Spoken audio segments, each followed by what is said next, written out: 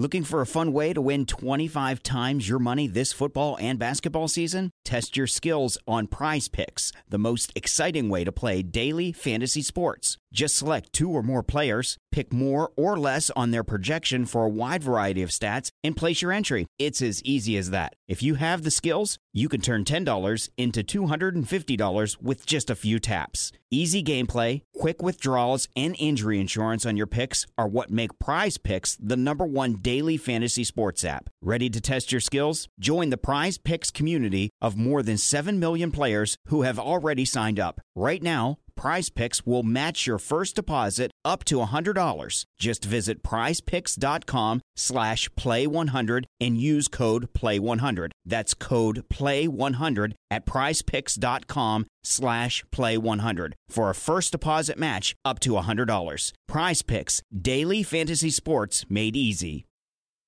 Welcome to 99.94, the sound of cricket. Download our app for all our podcasts and commentary. Our shows include Red Inker and Double Century, which are hosted by me, plus shows on the West Indies, England, South Africa, Sri Lanka, and India.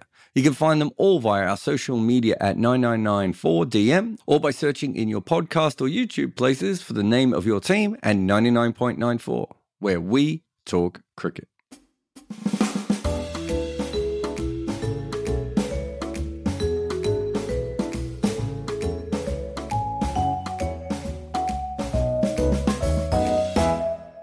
Welcome to the Wagon Wheel Podcast. I'm your host, Jared Kimber, and this show is part of the 99.94 network.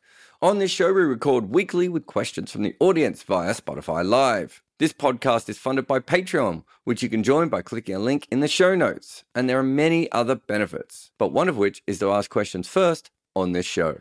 Welcome to the Wagon Wheel. I'm Jared Kimber. Beautiful. Let's start with some questions from Patreon. As we always do, if you want your question definitely answered, that's the place to go. Sign up at the first class level or whatever it is.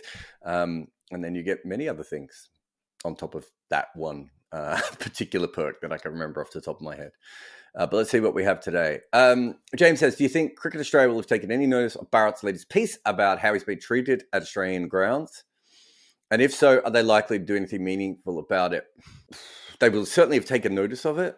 Whether they will do anything meaningful about it, I don't want to say I'm doubtful. I'm not sure exactly what that would be. A lot of the people that I'm assuming Bharat was talking about are probably contract workers who come in and out rather than Cricket Australia employees. I'm not saying that's the case all the way through. There might be some Cricket Australia employees or state board employees on that. I've got a bit of a history with this sort of stuff. When Ian O'Brien said that he was, given homophobic slurs at the Gabba, Cricket Australia didn't believe him. It's very true. On a few occasions, I reported to Cricket Australia that I was almost beaten up while recording bits outside of grounds. Had people come up and abuse us, asked if we could film inside the ground for safety's perspective, even if it was just against a blank wall. It would have been Channel 9, I suppose, at that stage. They didn't seem to care that much. And there's been, a few other occasions where things like this have happened before, and I just don't think they have adequately come to it. So for those who don't know, Bharat was talking about the racial treatment he's had inside of grounds. He was talking about Australian society more than just cricket grounds, but certainly talking about cricket grounds in specific, specifically in a few different moments there. But so from that point of view, I feel like things have been told to Cricket Australia before, and they don't really care.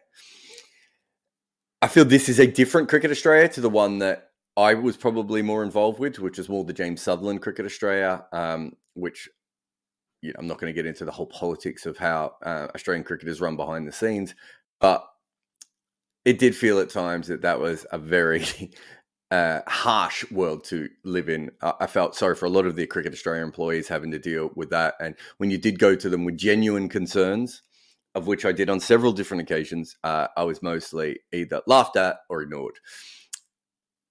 Perhaps things are a little bit different with the new Cricket Australia, but I'm not sure how much they could do. But I thought Barrett's piece was wonderful. If you haven't read it, I retweeted it a couple of days ago. I'm sure Barrett's got it pinned or near the top of his profile. He doesn't tweet that much anyway.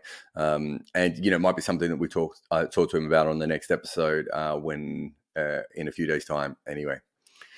All right, what else we got here? Renee says, last time you said something about how India scouted Mukesh Singh from nowhere since he hadn't played in the IPL. He's actually a proper red ball bowler tearing up in first-class cricket for the last couple of years. But my question...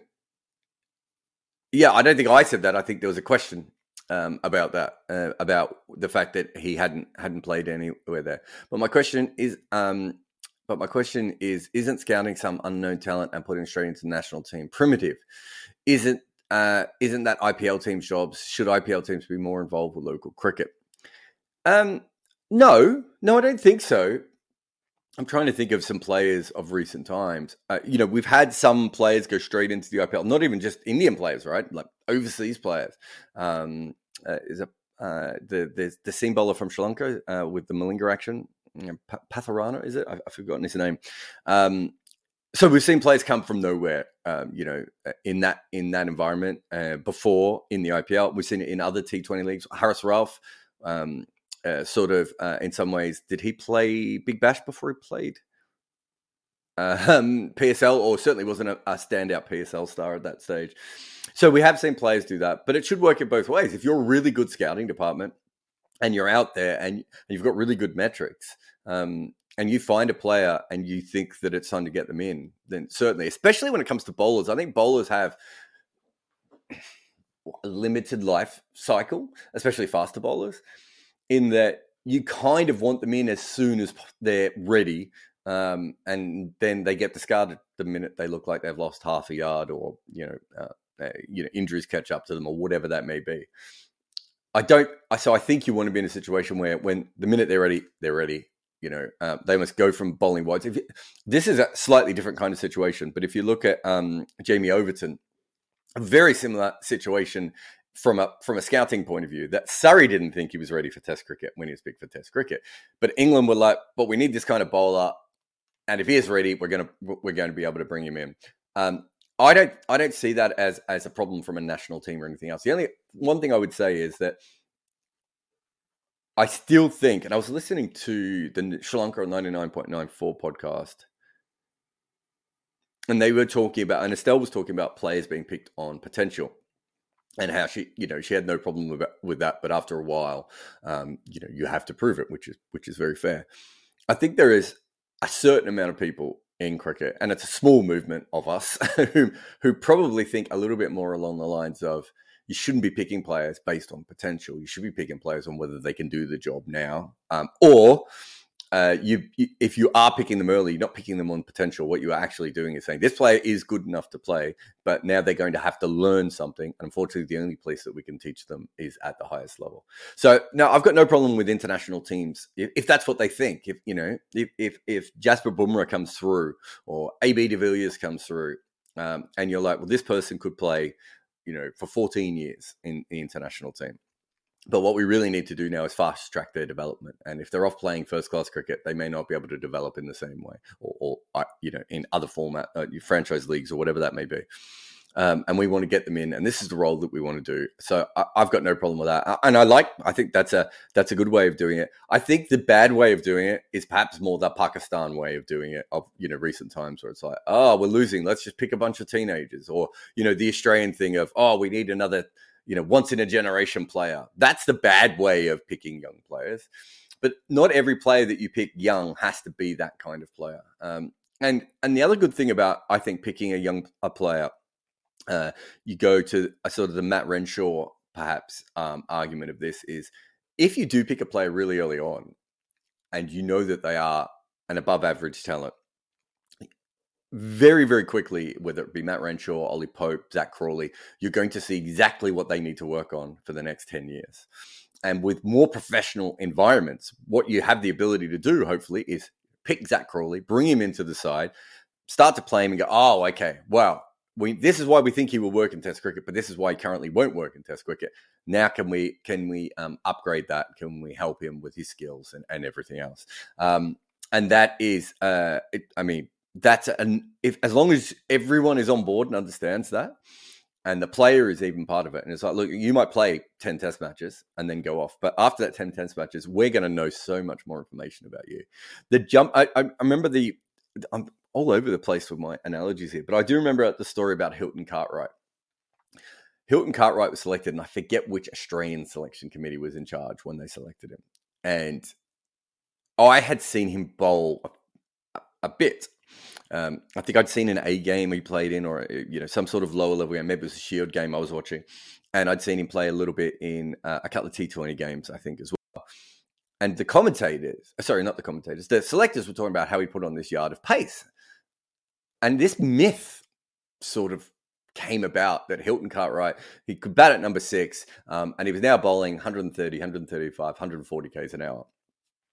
Comes into the Australian team, bowls about 125 k's an hour, whatever it was. I mean, he wasn't quick. He did not put on any extra pace and hadn't done that. That's that kind of more, hoping that this person is a missing link. That's should be different to what we see in cricket in the next few years. I mean, what was that now? 7-8 years ago, whenever Hilton Cartwright played. The next step should be, you should know exactly what pace they have, because you should be able to track them in the nets. You should be able to track them in domestic cricket and everything else. You should understand exactly what these players can do. So then you should be making a more educated selection on someone like Mukesh, is the way I would put that. Surf says, any ideas on why South Africa's batting and bowling seems to have gone off the rails in Australia? Well, the batting wasn't on the rails. I think it's really interesting, because I've been asked these questions about South Africa so many times in the last couple of weeks. Oh, what happened to South Africans batting? Well, it's been like this for like years. They've really been struggling with the bat for a very long time now. And if anyone thought they were going to turn up and make runs, then they just hadn't been paying attention. The bowling's a little bit different, but you go to Australia, you do bowl on, flatter pitches. Your batters don't make any runs. You're bowling, back-to-back innings quite often. The Australian batters are brilliant at churning out big scores and, against even quality bowling lineups. And so that's what South Africa has come across. And anyone who thought they were going to be anything more than this, the only thing I thought is they might rip through Australia a couple more times with the ball. That's the only difference, but I still thought Australia would win the series absolutely easily. So I feel that a lot of people asking these questions about South Africa weren't watching them play in England, where they were also atrocious. Their bowling attack probably held up a little bit better in England, but then again, England weren't making the big sort of runs in that series that probably put South Africa out of the game as much. As far as the general decline in test performances, I can't. If South Africa were better at Test cricket now, they wouldn't be playing more Test matches in the FTP than they are now.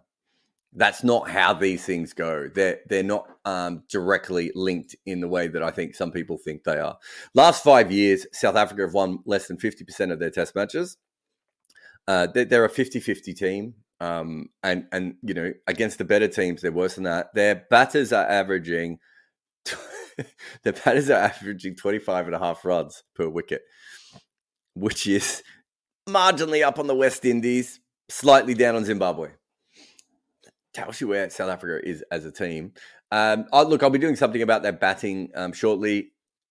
I find the whole thing really interesting, that they can't make any runs and they keep picking extra bowlers. It's a really, really interesting strategy, which you would say, looking at this record, is not working.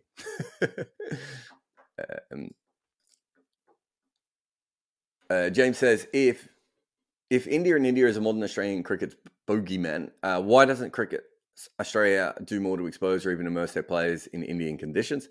They actually did do a lot of preparation before the 2016 tour. I would say it's almost as much as they've done. Maybe 2019 Ashes was the only other one where I've literally seen them try and do as much possible before that series.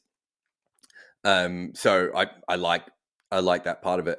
But the other part you're saying is an academy or a training center. I'm not sure if they can have an academy or a training center in India. I'm not sure the BCCI would allow that. I'm not sure how that works. It's not that they couldn't start one, but how would that affect the relationship with the BCCI? But I must have written in 2007 that if I was Australia, I would have opened an academy in Sri Lanka. They have used the ICC Academy at times. The problem with the ICC Academy is it's too hot to train there. It's ridiculous to be there. Also, the ICC don't run that academy. It's run by personal people. You're not quite as in charge of it as you should be, especially if it's your own. I would have opened an academy in Sri Lanka years ago and done it that way. And it's not just about playing in India. It really is just about rounding your players out. Sri Lanka, the ball spins massively. You could have some more Indian wickets dropped in as well. So yes, I would say that, that certainly with Australia, Australia, I don't know when this was. It's about 5 years ago. The Australian team Australian setup got absolutely obsessed by India, not just winning there, but in the fact that they had to be the smartest team in the world to beat India because India was going to have more money and was going to have more player resources. I look on 5 years and I'm not sure what they've done from that argument. They haven't really been, you could argue outside of that sort of 80s to 90s academy period. I'm not sure that Australian cricket has ever been that much smarter than other places. It's had some natural advantages and had some of the best cricketers in the world, but I'm not sure it's ever been smarter. And it was really interesting that was what they were talking about doing.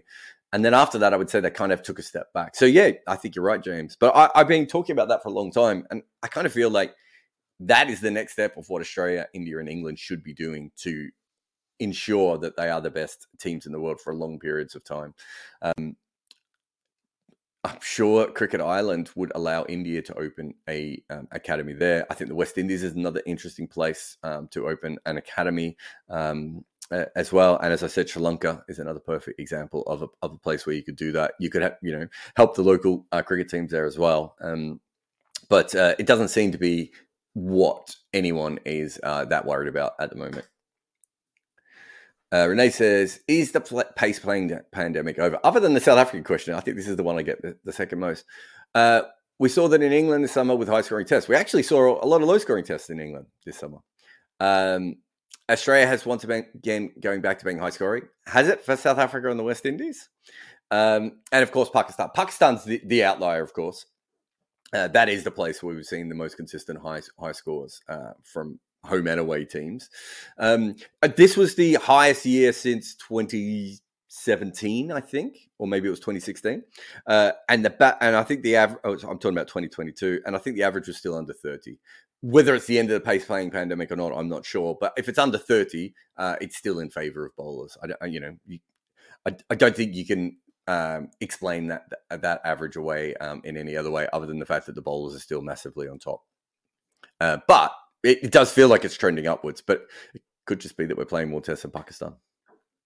Bloody Bugger says, what are the best top five batting lineups ever on the field? Ignoring number 6 wicketkeeper batter. Well, number 7 would be wicketkeeper batter. Top 5. So I did have a bit of a think about this. And I suppose this is a really, really interesting question that might end up being an entire video series, because I don't think Viv Richards and Brian Lara ever played in the same test match. I think that's right. I'm trying to do this off my head, sorry.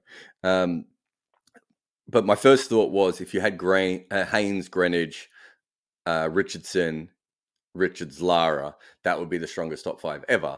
But by the time Lara plays with Richards, and even Richardson, and Haynes and Greenwich, they're all on the slide, right?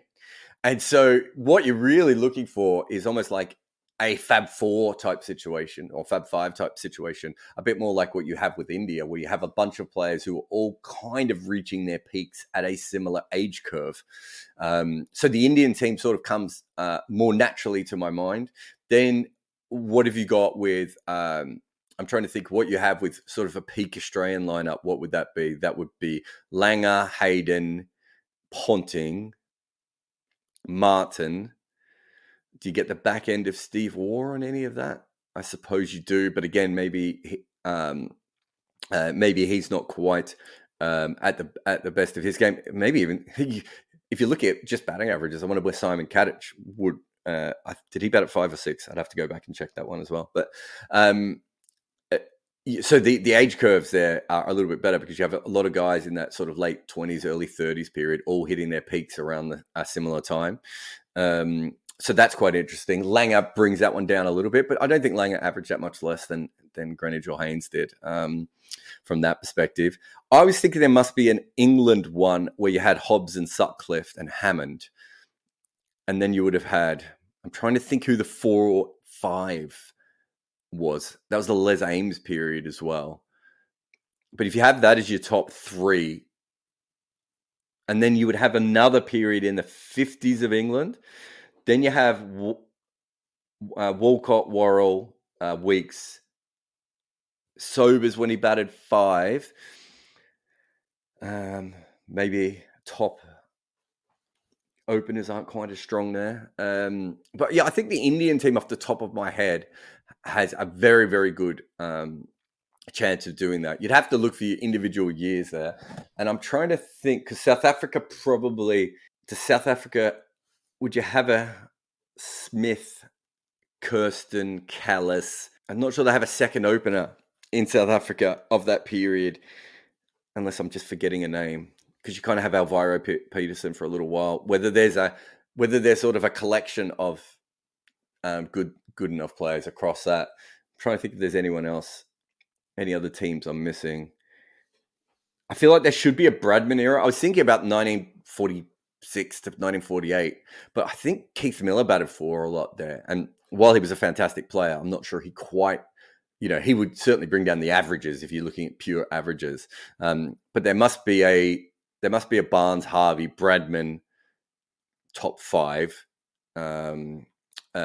The other opener was quite good as well. So there was certainly a couple of periods in there where there would be where there would be some good ones. And then you'd have to. So then your next question is, how many times did that top 5 play together, and how much you're actually how much credit you give a team that happened to have a one-off where 2 generations overlapped. Is that better than having another one where the players weren't quite as good, but they played together like 40 times? 40 is probably unrealistic, maybe 25 times or something like that. It's a really good question. I'm not sure I have a great answer for you, but the India one just makes a lot more sense to me from an age perspective. And I do feel there's a really good late 1920s England one. And the West Indies, I think you just have to try and gerrymander the eras a little bit to see if you can get the right players in at the right time for the West Indies. But I feel like there should be a really good lineup of the West Indies that has a really strong 4 in it. Because if you had Viv Richards at 3, Richie Richardson, peak Richie Richardson at 4, and then who would have been the number 5 for that sort of that run? But great question, which I might make a video on if I can. Amanon says, who is statistically the winningest cricket player by percentage and or total wins of all time? Oh, I don't know that. By total wins, it would probably be Ricky Ponting, I would have thought, off the top of my head. Percentage, I mean, again, it depends on how low you go. It used to be Tim Bresnan, didn't it? The first part of his career.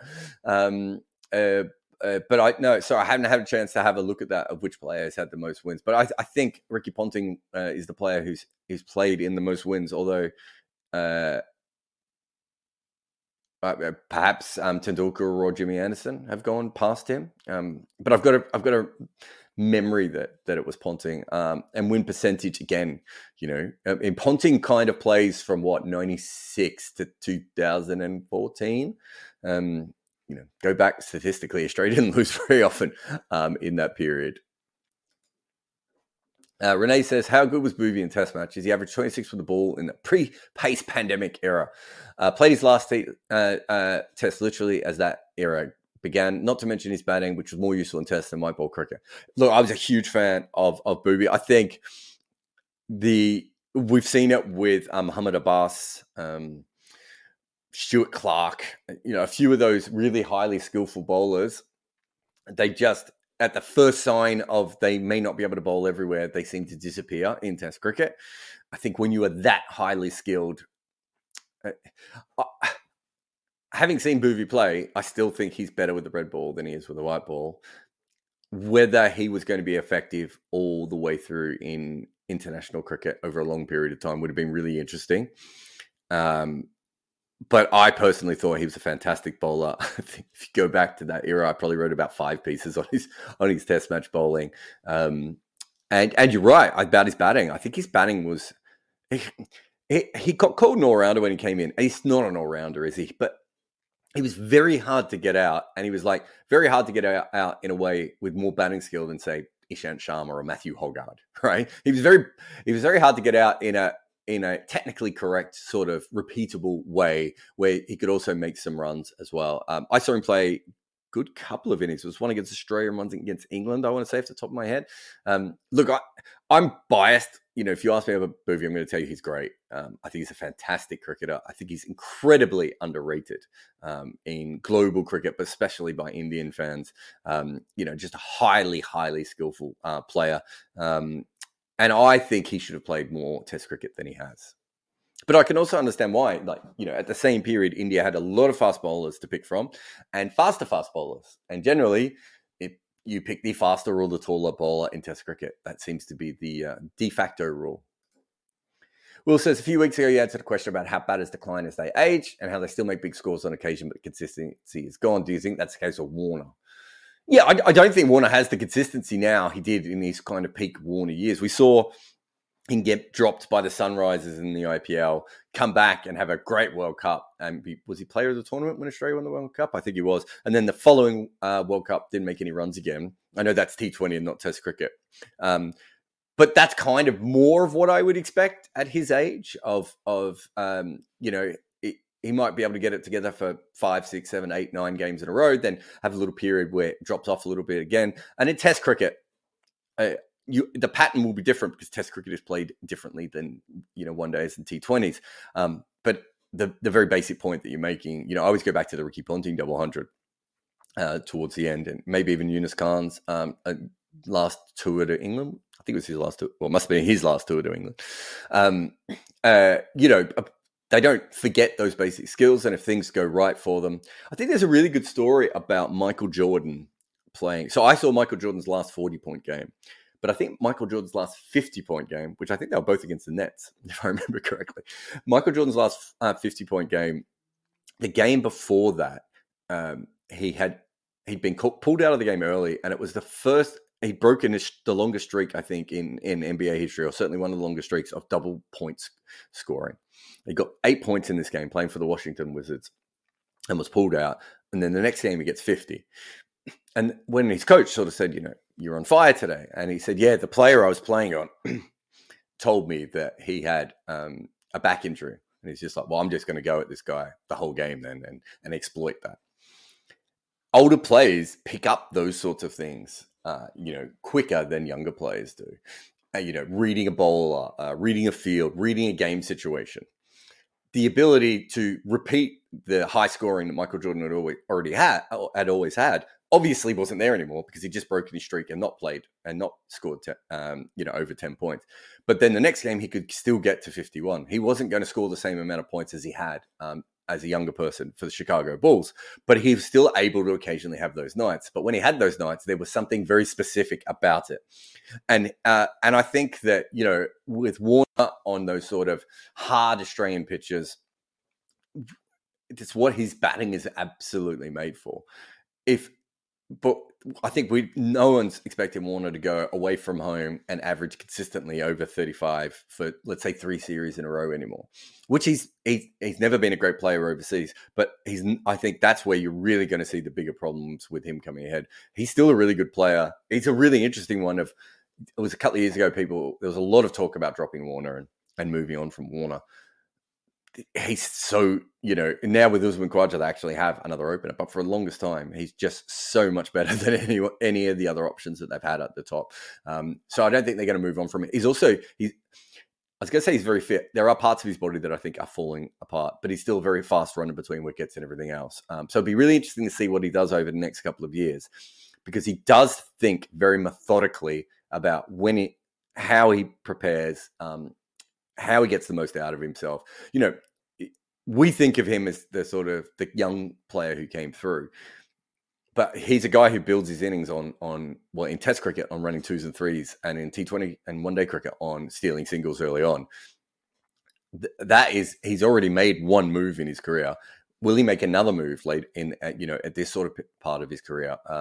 Perhaps he won't run as hard. Maybe he'll look for some other advantage. The old Justin Langer of slash up a couple of fours early on, get myself away, and then my reputation will help from then on in. Aditya says, how good do you think the current Australian Test team is? And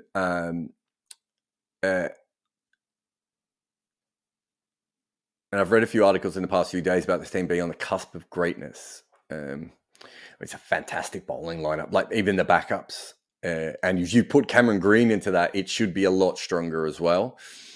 I think in the last 5 years, in fact, I've got it right in front of me, so I don't need to even... they've been winning 2 tests for every 1 loss or draw. That's a pretty fantastic record over 41 matches. I do think they've played a lot more at home. I'd have to go through the record to see. I want to see them win a lot away from home against teams that are better at home. I'd like to see them beat maybe take a couple of tests off India, or at least a test off India and be pushing for another one.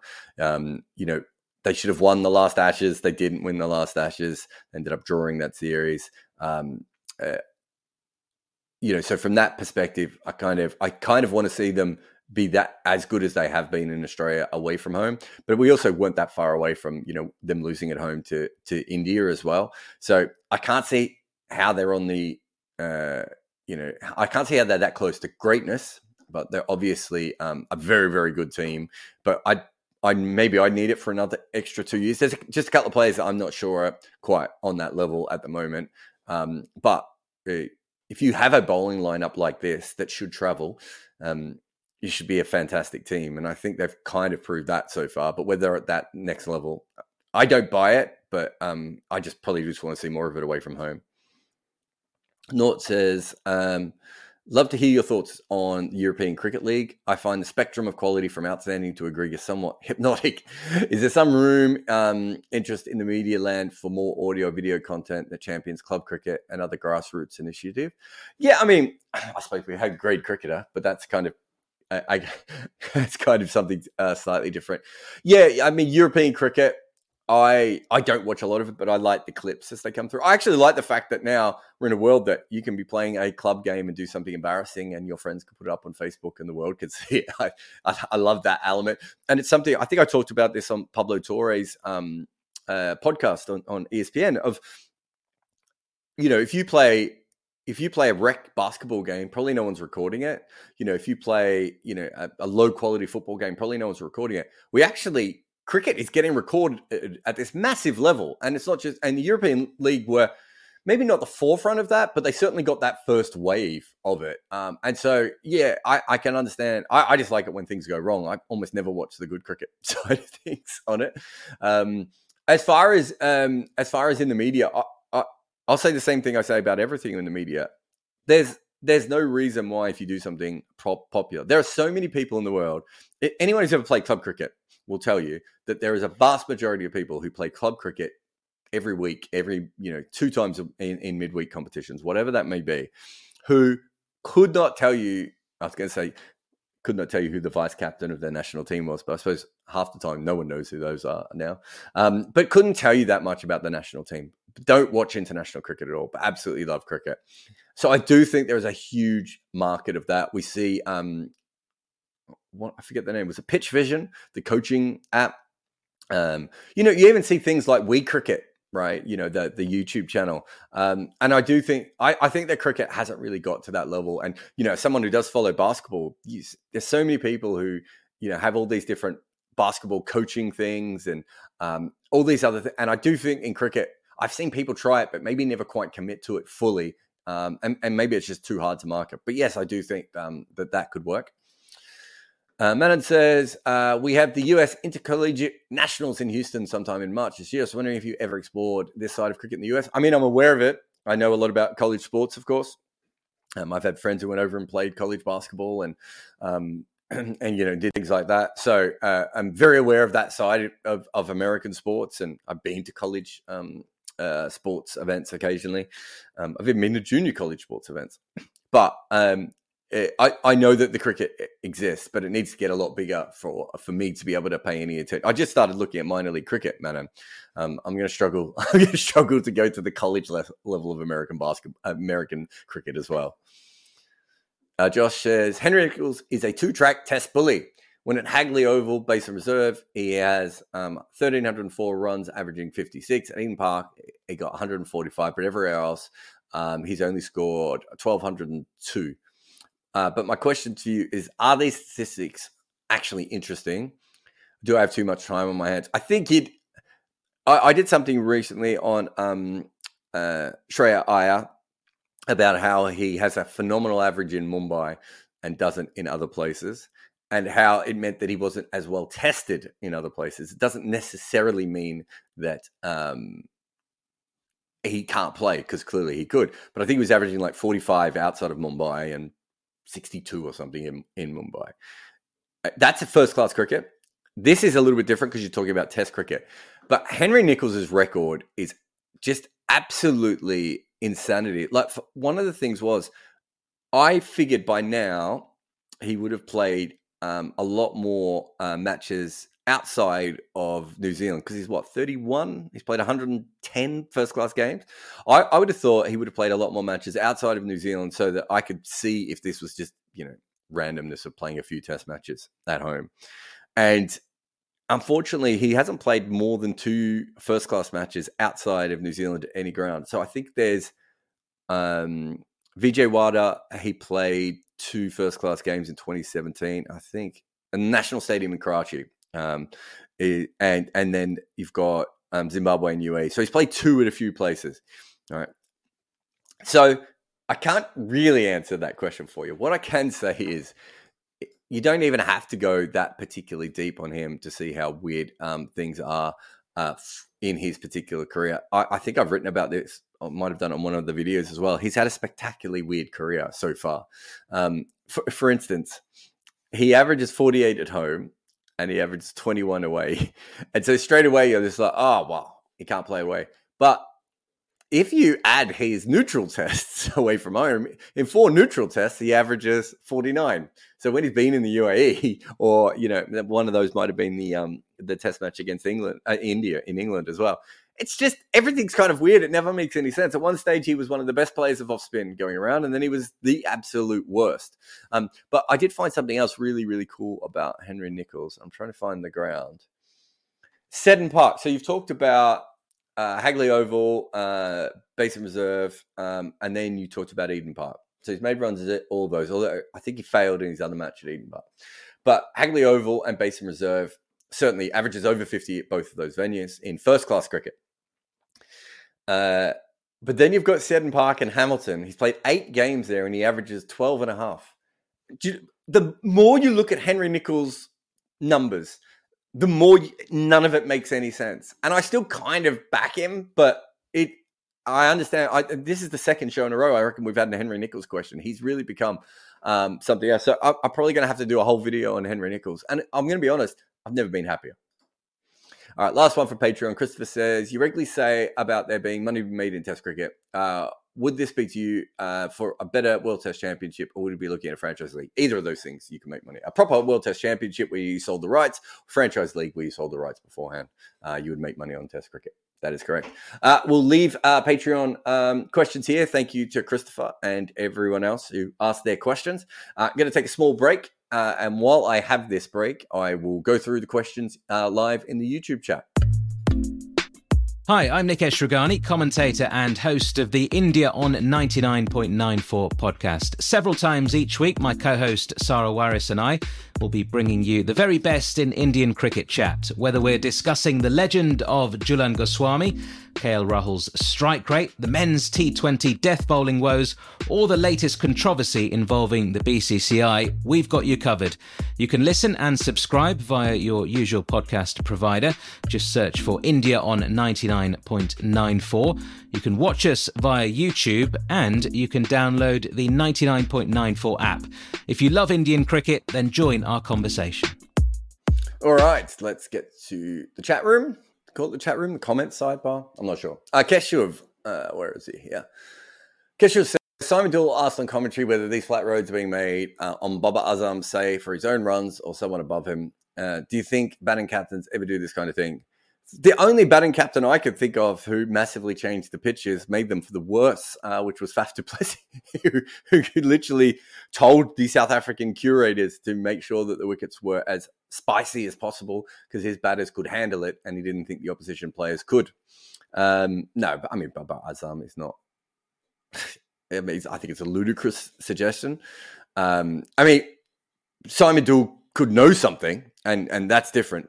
If it's just off the top of his head, I don't think it's true. It's a really, really interesting one. I think I might have had it in the Pakistan video I've done, so you can go and have a look at that.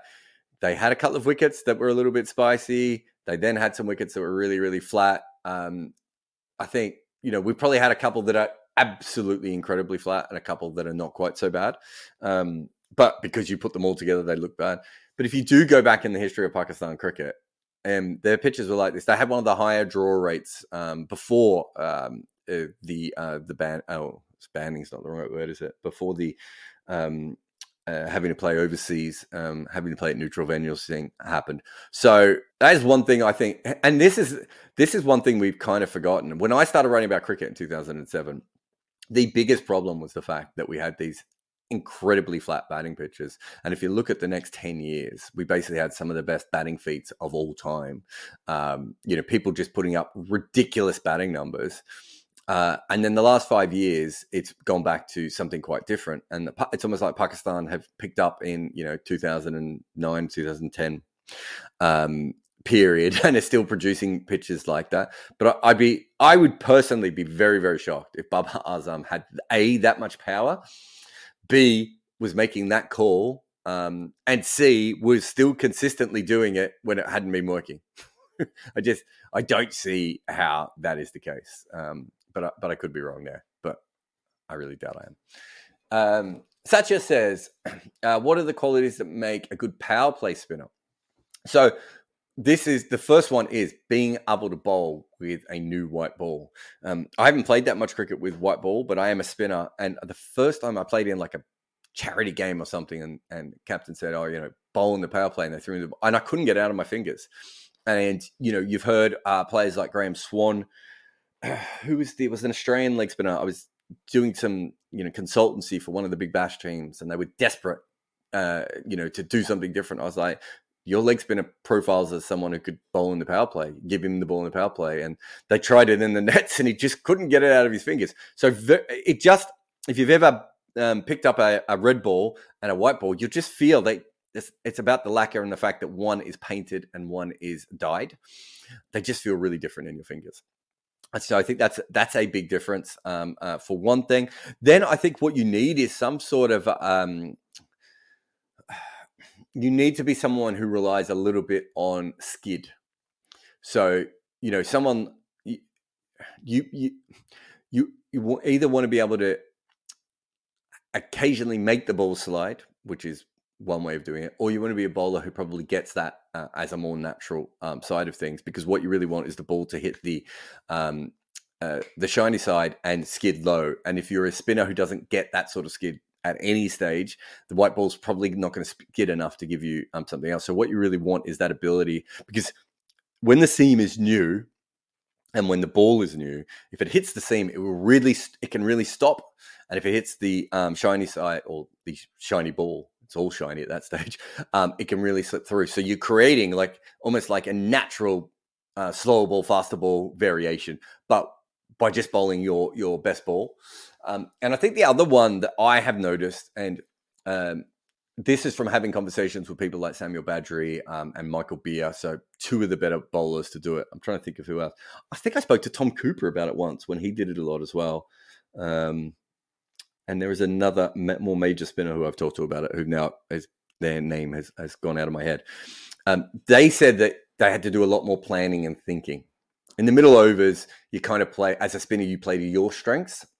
you've got the 5 fielders out and you can do that. Whereas in the early overs, you can't play to your strengths because you can only put 2 fielders out. So you might be using your overall strength, but you have to really dictate where that player is going to try and hit the ball and try and get them to hit it towards these sweepers. If they're that kind of player, or cramp them up in the other way so that they're trying to pierce the field on the other side, but that's not the natural way that they normally go about that. Michael Beer is certainly someone who watched an incredible amount of video. And so I do think that is a big part of it as well. But it's a really interesting one. So Michael Beer, oh my God, I forgot why he did it. Samuel Badgery started doing it because he was playing for a team that didn't have good seam bowlers. I can't remember if it was in first class cricket or even in his club cricket. And then it was a natural thing for him to do after that. And then we've seen, you see, I think the more interesting ones are maybe the people like Ashwin, who have the ability to do it and then not do it, because it does feel like a very specialist kind of bowling. Like I watch Washington Sundar bowl, and I really like him when he bowls in the power play. Outside of the power play, sometimes I'm like, I don't know.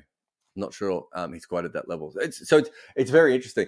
But the other thing is, it's very hard to get good at it because obviously at almost all levels of cricket, the seam bowlers take the new ball. But also in training, and this was someone I did talk to.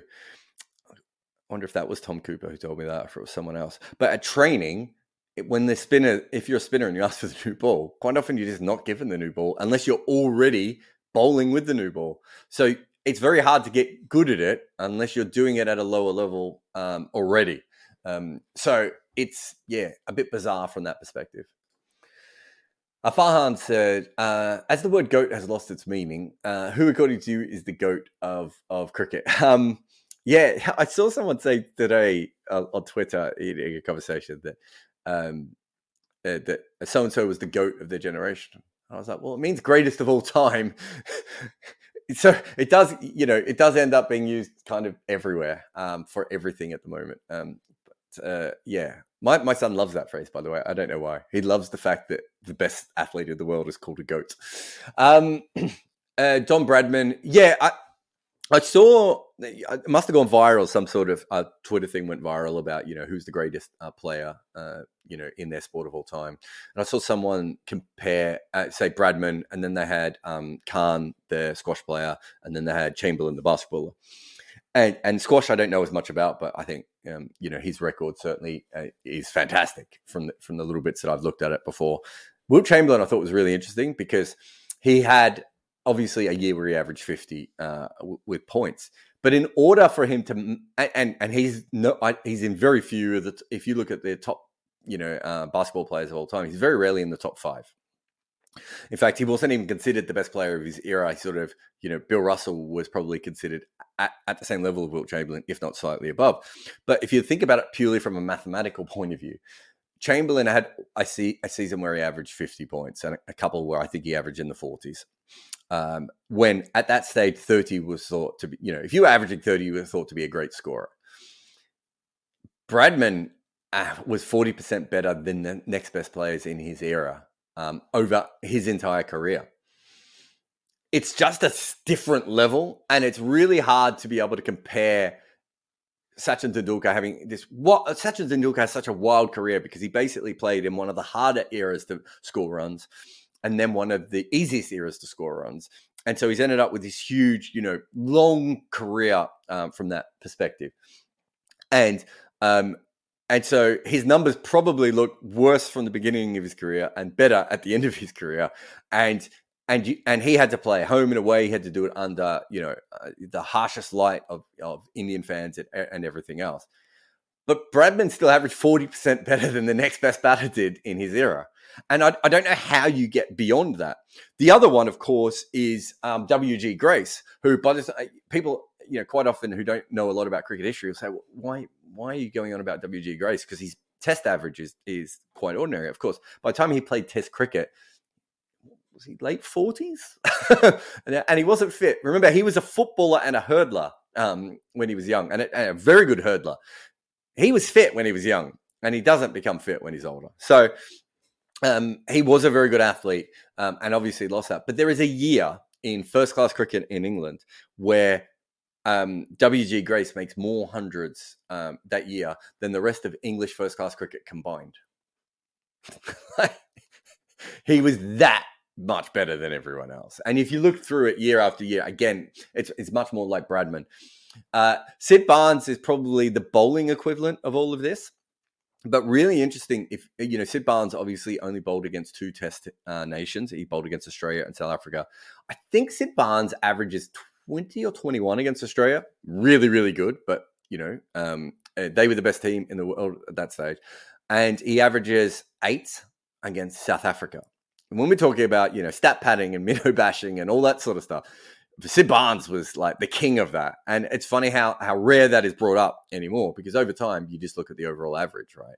Whatever it was, 15 or 16, his overall average. And George Lohmann is the other one who, again, but he did take a lot of wickets against Australia. But again, I think maybe he had an average of 6 against South Africa or something like that. But that's not to say Barnes and Lohmann weren't fantastic. But when you start to look in their numbers, it does sort of tell you what was going on in the era of cricket at that time. Whereas when you look at Grace and Bradman, Grace was averaging mid-30s in first-class cricket when, a top-order player could average 14 and have a profession. And Bradman, again, even though he played in an era that was much better for batting, you're still talking about Headley, Sutcliffe, averaging, 60, 61, 62. Fantastic players. And Bradman averaging 99.94. Against the best team in world cricket, which was England, he averages high 80s. It's hard to go against all that sort of stuff.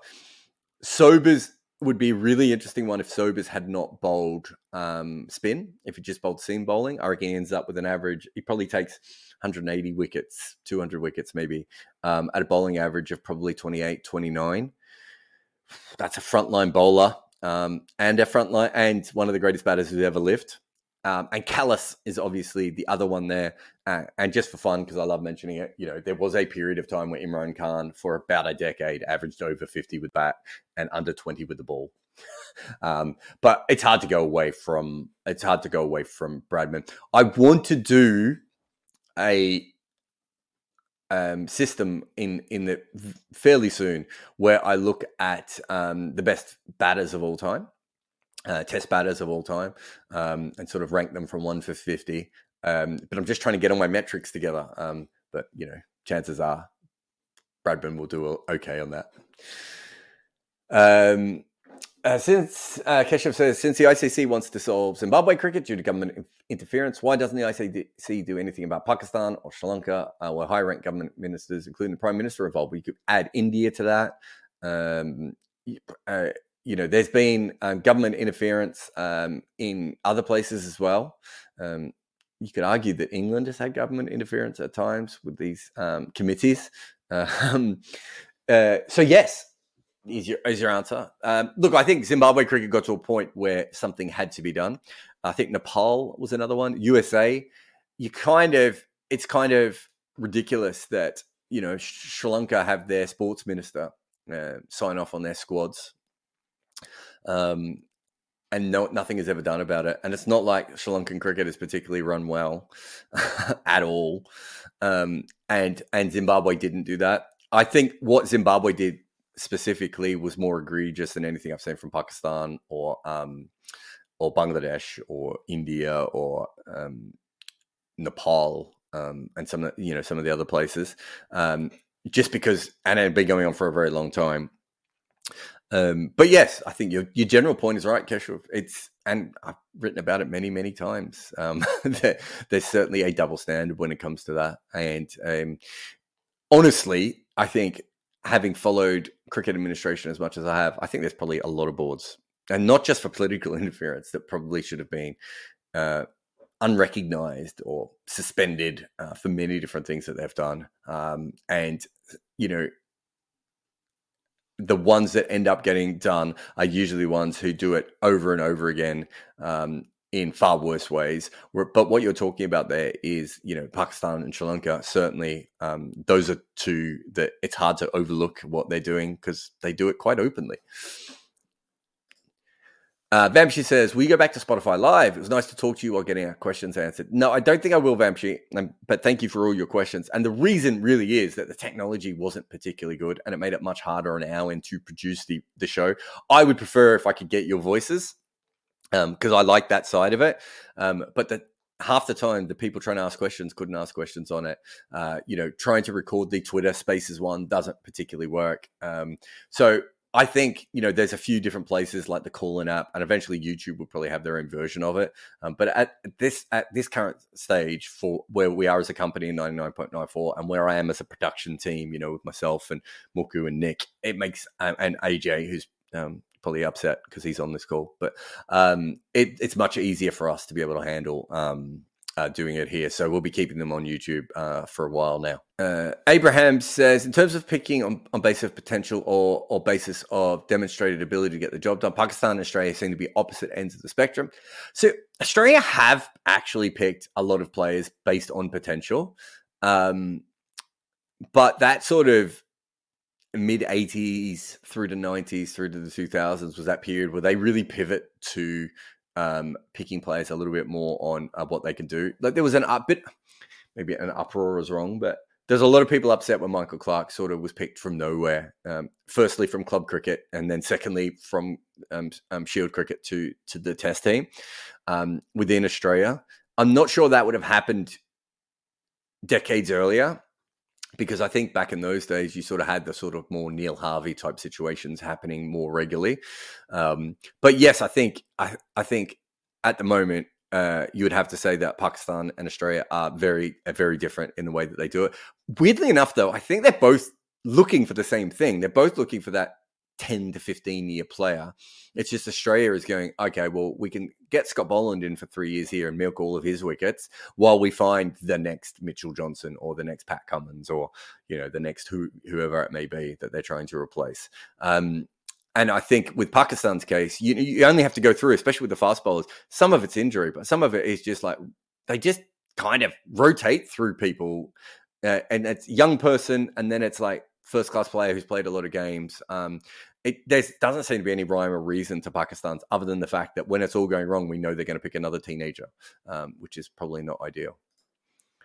Michelle says, at this point, what is the ranking of the Fab Four? Really interesting because obviously Steve Smith's come up from nowhere. Kane's elbow seems better. Virat's found form. I really like this question. I'm not sure I have a great answer for you, Vishal. Feels like another full-length video I might have to get to. If we are doing in Test cricket, it's probably Root, Smith, Williamson, obviously Virat there. Yeah. And one-day cricket, I feel like I haven't seen enough of them play of recent times. T20 cricket, Virat was really good. And we haven't seen anything of Root. Yeah, so T20 cricket, I suppose it would be Virat, partly just because he plays more of it than the others. But certainly Williamson's the other one who plays the most, and he's not particularly, we certainly know as good as Virat, even if Virat's not quite what he once was. So, yeah, I think I hope that's right. It's also weird, isn't it? Because the fluctuations seem to be coming quite slow for a long time. And then just recently, it feels like, Kane's finished because of his elbow, and Smith can't play the ball back of a length, and and Virat will never make another 100 again. And then it's like, all this has changed. Vinay says, do you animate the videos yourself? I don't know. I mean, Muku will maybe write an angry comment here. I don't know what percentage of the videos that I edit compared to what he does. He edits all of the last knocks, or AJ, him and Muku or AJ edits all of the last knocks. But I think it's mostly Muku now. If you go back, I edit quite a lot. I just want to see if I got a WhatsApp from Muku just now to complain. Let's see if this is Muku.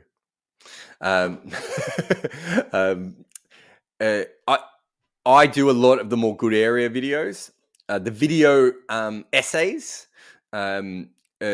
usually are done completely by 42's team. Sometimes by Muku, but sometimes Shubu does them, and Arya's done quite a few there as well. But yeah, the good areas, I would do a big percentage of that. The actual animation of cricket, we have a guy called Rahul who works with 42, who I occasionally get clips off him.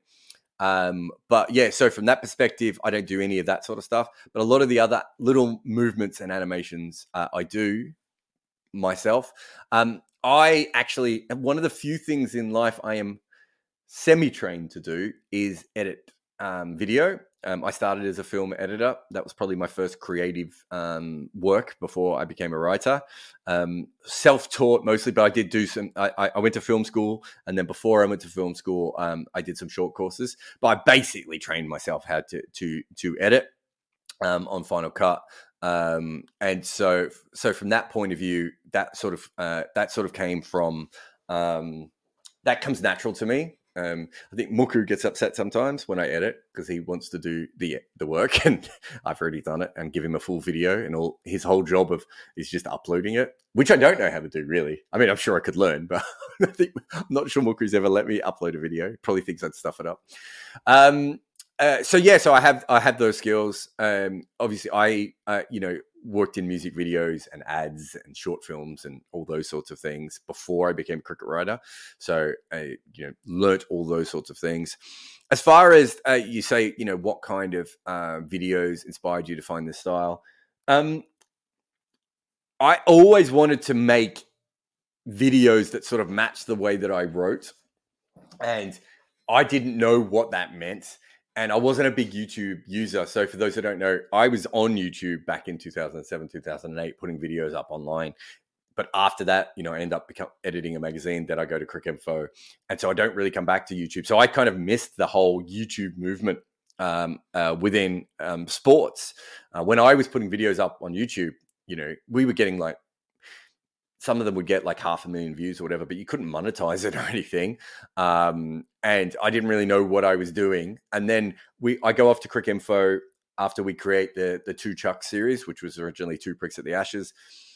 I knew at that stage that I could use my editing skills, but again, I didn't really realize what we could make. And then when Arya came to me, so Arya runs 42 and Akash's Chopra, I almost said, Akash's channel, and quite a few of the other major cricket channels as well. And I trained Arya at Crick Info, and he wanted me to do a lot more of this sort of stuff, which is actually I kind of enjoy now, but at the time I didn't really want to do as much as this. And I said, well, I'll do it if we can animate my stuff. And we kind of just found ways of doing it using my skills, then Arya's skills, then, Muku came on board more full time from that perspective. And I'm really interested in filmmaking. And some of it is from YouTube, but some of it is also looking at, what I can do with new tools that are out there. So we used something called Doodly for a long time, which we don't use much anymore, but we used a lot of Doodly. There's another program called Cartoonly that we used. We now use a lot more of Canva's animation effects when we can. Muku's got some special tricks that he has. I've got some special tricks that I have. We've now started playing with timelines. If you have a look in the last video, the review of 2022, using Flourish as well. So, moving things around the screen, animating it. And we were making short videos, which I sold. I think I sold a bunch to Crick Info when I was freelancing. And then Crick Info wanted short as possible, 1.5 minute, 2 minutes. In fact, eventually I think they wanted 30-second videos or something along those lines. And it just bores me to compress content down because it's not the way I write. It's not the way I've worked. I mean, I've been talking to you for 1 hour and 3 minutes as if to prove the point there. And so, from that perspective, I wanted to do something longer, but I didn't really know how to do it. But people kept commenting about this guy called John Boyce. John Boyce runs a Secret Base YouTube page. I go over and I have a look at him. But from that, I learned about his work was absolutely great. And I think he thinks in a very similar way to me. And we both have rudimentary filmmaking skills. That we are very good at doing certain things, maybe not everything, but when it comes to editing and making things up from that perspective. And I didn't really want to copy his style, but I had these kind of visions. And then I started looking into what video essays were, and I realized that at a certain point, they're kind of limitless. And I think I'd always sort of put these natural handbrake on when I was making those videos. And so suddenly I realized I could kind of make anything. And, there's some, John Boyce is obviously great, but there's a bunch of great music ones, a bunch of great film ones, a bunch of great basketball video essays. Foolish Baseball was another one that I went and had a look at. But a lot of it was really, I'm already writing this. How do I match visuals to that? Which is the thing I learned from them, rather than going, oh, he does this trick and this guy does this trick. It was more along the lines of, I just need to match my writing with my YouTube style. And that's really where that sort of thing has come from. And then Last Knock came after that, really, where we were like, well, wait a minute, not everything I write has that sort of visual element to it, but I still want to tell a story about, Quentin de Kock not kneeling, or, the reviewing the year in 2022 and that sort of stuff. And so me and Muku, and I think maybe Ara a little bit as well, worked on that sort of stuff.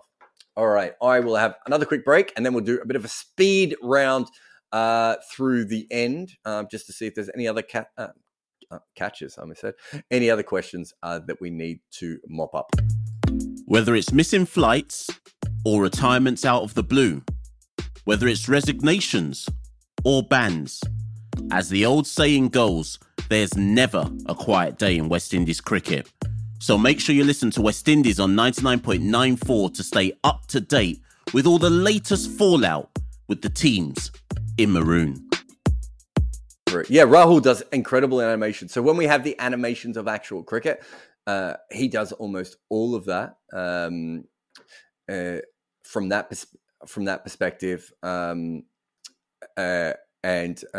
He, quite often I'll just send him a video of a couple of clips and just be like, can you put this together? We are, looking at other ways to be able to do it quicker and everything else. I'm trying to do deals with cricket boards as well about using some of their footage and everything else from that perspective. But yeah, just trying to be, oh my God. Now, Muku's just all over this while I look for a couple more questions. But yeah, that's the right thing that we're trying to do from that perspective is, we're trying to upskill the channel, but we're still obviously very, very, what would you say? Very, very amateur with the way that we're doing things. So, like I think the last episode we lost the sound about 83 times. So you get the idea how we're going with those things. Danny says, Jofra Archer averaged around 25 with the bat in first-class cricket before England, but only averages 7 in Test cricket. Do you think he'd become a proper number 8 and average something similar under Bazball? I don't know how much you'd seen him bat. I don't think anyone who'd seen him bat thought he was going to average 25 in Test cricket. He can hit occasionally, but I had seen him bat quite a bit. I'd seen a couple of, I'd seen him bat for Sussex, and I think I'd seen him bat in a couple of T20 games. And I still think he has some natural hitting ability, but I'd be shocked if he was ever a number 8 in Test cricket, especially in England number 8, where they seem to go out of their way to make sure that they have some batting talent at number 8. I don't think he is that. I do think if he plays cricket for a long time, there's something there, and he could end up being handier than he is, and maybe even quite destructive in T20 cricket as a sort of chaos hitter at times. But yeah, I think that 25 batting average was friendly, would be the way that I put it. Also, I think if I remember correctly, and I think I have done this research, it was quite low down the order. So if you want your batting average to stand up, and this is kind of anyone who bats almost number 5 all the way to number 11 in Test cricket, those are really easy runs in first-class cricket. And in Test cricket, there are very few very easy runs. And so if you've got someone who averages, 35 batting at number 8 in first-class cricket, if you can get them to average 27 or 25 in Test cricket, that's a bonus. Because the runs don't usually transfer over the same way lower down the order as they do up the order. The real king of cricket says, do you think this current Pakistan team is the weakest team in the last 30 or 40 years? I mean, without doing a deep dive analysis, it feels poor, although they've probably had some worse batting lineups than this. I just think it's a bit of a mess. I've talked about it in a video. I'm not sure if you've seen it, but on the recent, levels of Pakistani cricket, I just think they're making a lot of mistakes at the moment, and I don't think it's the worst talent in 30 or 40 years, although it may be. But I do think that a lot of things have caught up to them as far as other teams are just so much smarter now, and Pakistan is still making the same mistake over and over again. 87 says, solely if Australia wanted to simulate Asian conditions, we could create our own pitches with the appropriate sand and clay ratio. Okay, so this is a really interesting one.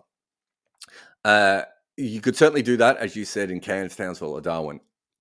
Yes and no. You can certainly bring the surfaces over, and you have the hot conditions. It's the net bowlers, 87, that you don't have. It's the dustiness that you don't get in Australia that you get in those other places. It's the game situation. If you're playing, your academy against opposition teams, that you don't get. Australian cricketers, you can put them on a spinning pitch anywhere. That's not what you need. You need Asian coaches. You need Asian net bowlers. You need Asian game situations. You need the ball to scuff up from the outfields in the same way that it does in Asian conditions as it does in Australia. All of those things you can't really replicate as well. I think I've heard someone at Cricket Australia say this before, by the way. And I might have even said it before as well. But when it comes down to it, it's really, there's a lot more to it than just the pitch. The pitch is like a major part of it, maybe 60 or 70%, but it's all the other part. It's being used to staying in Asia for long periods of times. It's being able to read Asian pitches from having a look at them. Not knowing what you're going to get as you turn up. It's also the fact that the conditions at which you are playing in, it's not just about one part of it. It's about the entire lived-in experience. So I really think if you want to prepare correctly, that is not the best way of doing it. That is the best way of just making sure that your spinners are playing, getting good practice on turning wickets, and your batters are getting decent practice on turning wickets. And I think this is what you're saying has happened, maybe a smaller version of it before, but the quality of a finger spin in a net session in Sri Lanka or Bangladesh is better than you're probably going to get a finger spin in Sheffield Shield cricket. So you can't replicate that. But I don't think people understand that, the second, third, fourth, fifth, sixth, seventh, eighth, ninth, 10th best finger spinner in some of those places are just fantastic bowlers. And that's what you really want them to be working against as much as anything else. Playmaster says, when are you going to be up to upload the team map of RCB? Well, I think we're putting them up. We put one up on Wednesday, so there'll be one up on Friday, and then it'll be Monday, Wednesday, Friday next week. And so RCB are doing it in where they came in the table. So where did RCB came? Third or fourth. So they should be up next Wednesday. But if you haven't seen them, I've taken a big look at how the IPL teams played last year, and then I've had a look at who they've either traded for or got in the auction. And we're looking at them in each different part of the game. Sextuplets. Sextap maps? I forget what I called it in the video. It was probably funnier in the video. But yeah, we've that's basically what we've tried to do there. And then Connor says, whose Indian hat is that in the back? I've got to get my angles right here. I've not done that very well. So that's my Indian hat. That is Mitali Raj's hat. Shikha Pandey got that for me. I've also got a Shikha Pandey shirt, but I've got to get that framed for my daughter. That is. Oh my God. This pointing is terrible. That's Sachin Tendulkar's shoe. I didn't get that from him. I got that from someone at Adidas. And then I think next to that, oh, you can't see it, but behind the plant is my Scotland hat. And do I have anything else cool? Oh, I've got a stump. Can you see this stump over here? That stump is from the rec ground. We went there to record something for TalkSport years ago, and there was like a broken Digital stump. And so I stole that. I think that's all I've stolen. And then, of course, I've got the ball I stole from Andrew Simons, signed by him. I think that's my only memorabilia. I kind of like collecting things that mean something to me. Mitali Raj it's one of the few times I've ever asked anyone for a favor like that. I mean, I really asked Shikha for her shirt. And she said, what else do you want? I was like, I'd like Mitali Raj's hat. I don't really take photos with the players or keep that much. But, the rec ground is something quite special. The Sachin shoe is actually my wife's, but we don't really have anywhere put it downstairs, and we never have.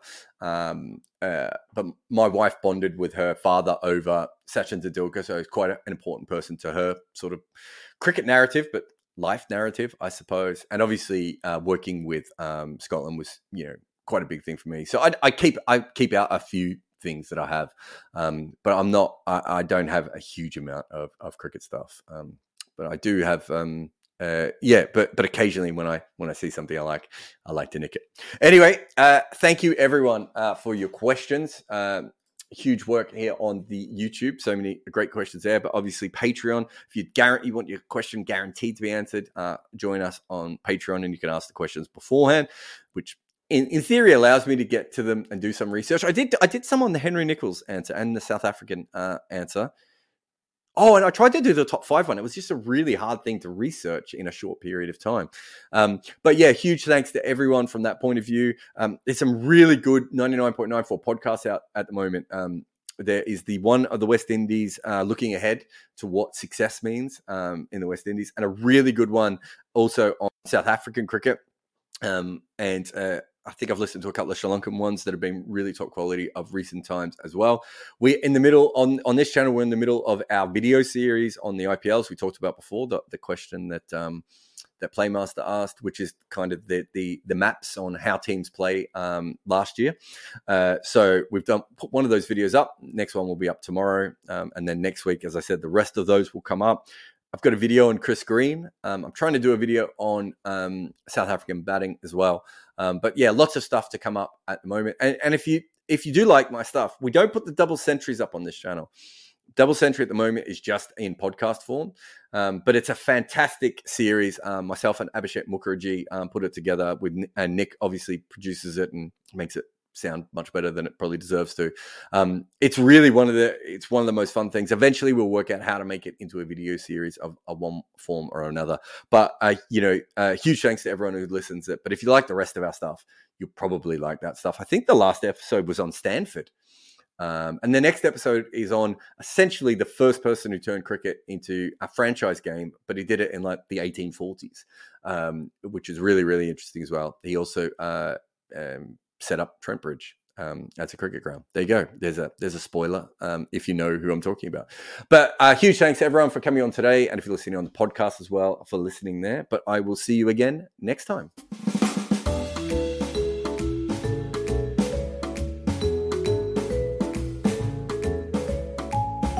Thanks for listening to Wagon Wheel on 99.94. Remember to download our app or just search for West Indies, India, England, South Africa and Sri Lanka with the search term 99.94 where you find podcasts or on YouTube.